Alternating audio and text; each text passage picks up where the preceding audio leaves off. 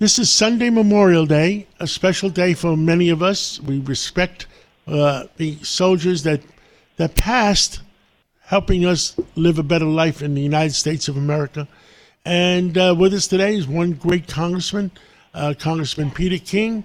Congressman King, how do you feel this Memorial Day weekend? John, to me, every Memorial Day causes you to think about the tremendous sacrifices that men and women in the armed forces have made over the years. We wouldn't be here today. You wouldn't have your radio station. I wouldn't have had my career in Congress. We can go through all of that if we're not for the bravery of these men and women. And I think too often people just look upon Memorial Day as a holiday, as a chance to get away, as a chance to get a good sale at the local shopping center or stores. So I think it's really important to take at least a few minutes out to think of the sacrifices that these men and women made, and also the sacrifices their family made. The family went without a father or a son or a brother, a cousin, and this is what has made America great. It's what keeps America great, and we should always keep that in mind when we complain about this, this being wrong and that being wrong. Think of the overall good of how, the great country we have, and it's been made great because of great people like the men and women who gave their lives defending our country. You talk about sacrifice, and I often think that I think about Normandy, and me and you have talked about it, and I think about the orders the generals gave for those soldiers to get into those boats and attack Normandy, almost going into certain death. And the decisions that were made to do that. And I hate to ask you this next question is, do you think that could ever happen again, where soldiers would just march into certain death? I've been to Normandy twice, once with President Bush for the 60th anniversary of Normandy, of D-Day. And, when you go there, the movies, the documentaries, nothing does it justice.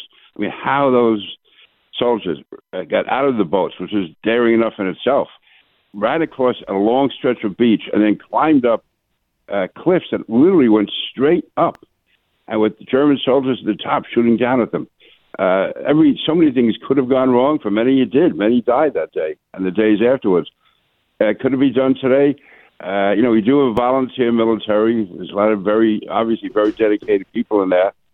But it'd be difficult for a lot of reasons. One, it would be very hard to get as many people involved in the military as we had during World War II, or even an equivalent number. And then secondly, with the media, if the media had been there on D-Day and you saw men drowning before they even get out of the boats, or as they were getting out of the boats, and saw all those bodies on the beaches, and that was being televised back to the United States, people may be up in arms, and it can be hard to sustain that. If the American people had known on January 6th, on June 6th and on June 7th, on D-Day, if they had known how vicious that was, it could have made it impossible to sort of follow through on the attack. Now, thank God they were able to carry through, because the deaths on that day were probably less than would have happened if the war had gone on otherwise. That did more to shorten the war than anything. It was a real sacrifice. It was a tough decision by General Eisenhower. He actually had written a statement, I think, prepared to put out if the attack had been a failure, and he was going to take full responsibility for it. So, and again, I don't know if that would happen to either. I don't know how many people would take responsibility when something goes wrong without trying to... How many soldiers, do you remember how many soldiers actually died in Normandy? No, I don't have the count, John, but I know it was well into the thousands. I know that. And there was others were seriously wounded, injured.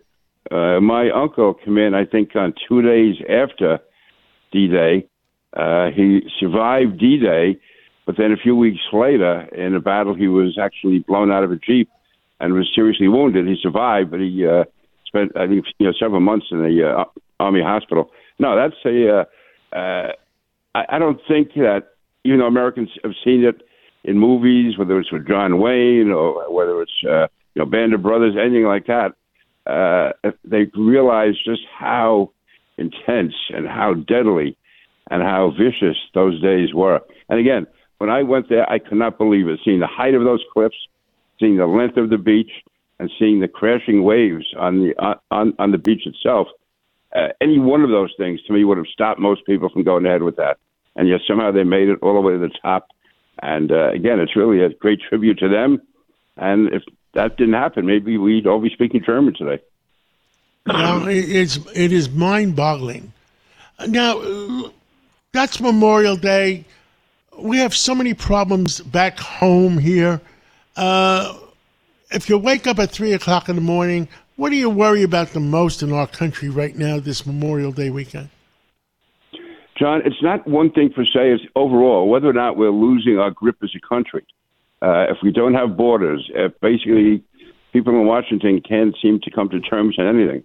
When we see the police being disrespected, when we see increasing, not just increasing crimes, but increasing disrespect for authority. We're seeing so many strange, crazy things being taught to our kids in school. It just seems as if the country is coming close or getting closer to coming apart at the seams. And that's what worries me. And if we could get a leader, at least to, not that everyone would agree on the answer, but agree that we're all going in the same direction and find the best way to approach it, rather than it appears that we can't agree on anything today. What the end goal is, how to get there, what we should be focused on. Some people want to defund the police, do away with the police. Then you find in schools, some of the things that are being taught are so much against what parents want. And if you try to correct any of that or talk about it, you're branded as a racist or a bigot. Same with immigration. You and I don't know of any two people who are more strongly committed to immigration. You're actually an immigrant myself. All my grandparents were immigrants. I grew up in an immigrant-type community. And I think immigration is what makes America great. That's like the new force that comes in. Every generation or so, there's a new group of immigrants coming in to revitalize the country. It's almost like transfusions we're getting. But now when they're coming in uncontrolled, not knowing who's coming in, not knowing who's sick, who's healthy, not knowing who could be connected to a terrorist group, not knowing who could be related to a drug cartel, and really coming with not any real sense of loyalty to the United States, just like coming in en masse. So that is something that really has to be addressed, and we have to be able to address it without being called anti-immigrant or bigoted because we want to get immigration under control. It's that to me is it goes beyond the issue of just immigration. It goes to the issue of whether or not we're going to be a country or not. If everyone can come in whenever they want, there's no borders. How does that make us different from any other country in the Western Hemisphere, or any other country in the world? Then that whole idea of institutional memory, of all of us banding together. We don't have a country without borders. That's for sure. Absolutely, we don't. Yeah, I think some of the Democrats have started to understand that too, and I think we have to come to a face down. And for our city that me and you love, there's 51 city council seats coming up this November. So this is, how did we used to say it, a coming to Jesus meeting. To see what the heck is going to happen. We, again, have to make this an issue in the campaigns, discuss it in an intelligent way, and hope that we get some more support from the media.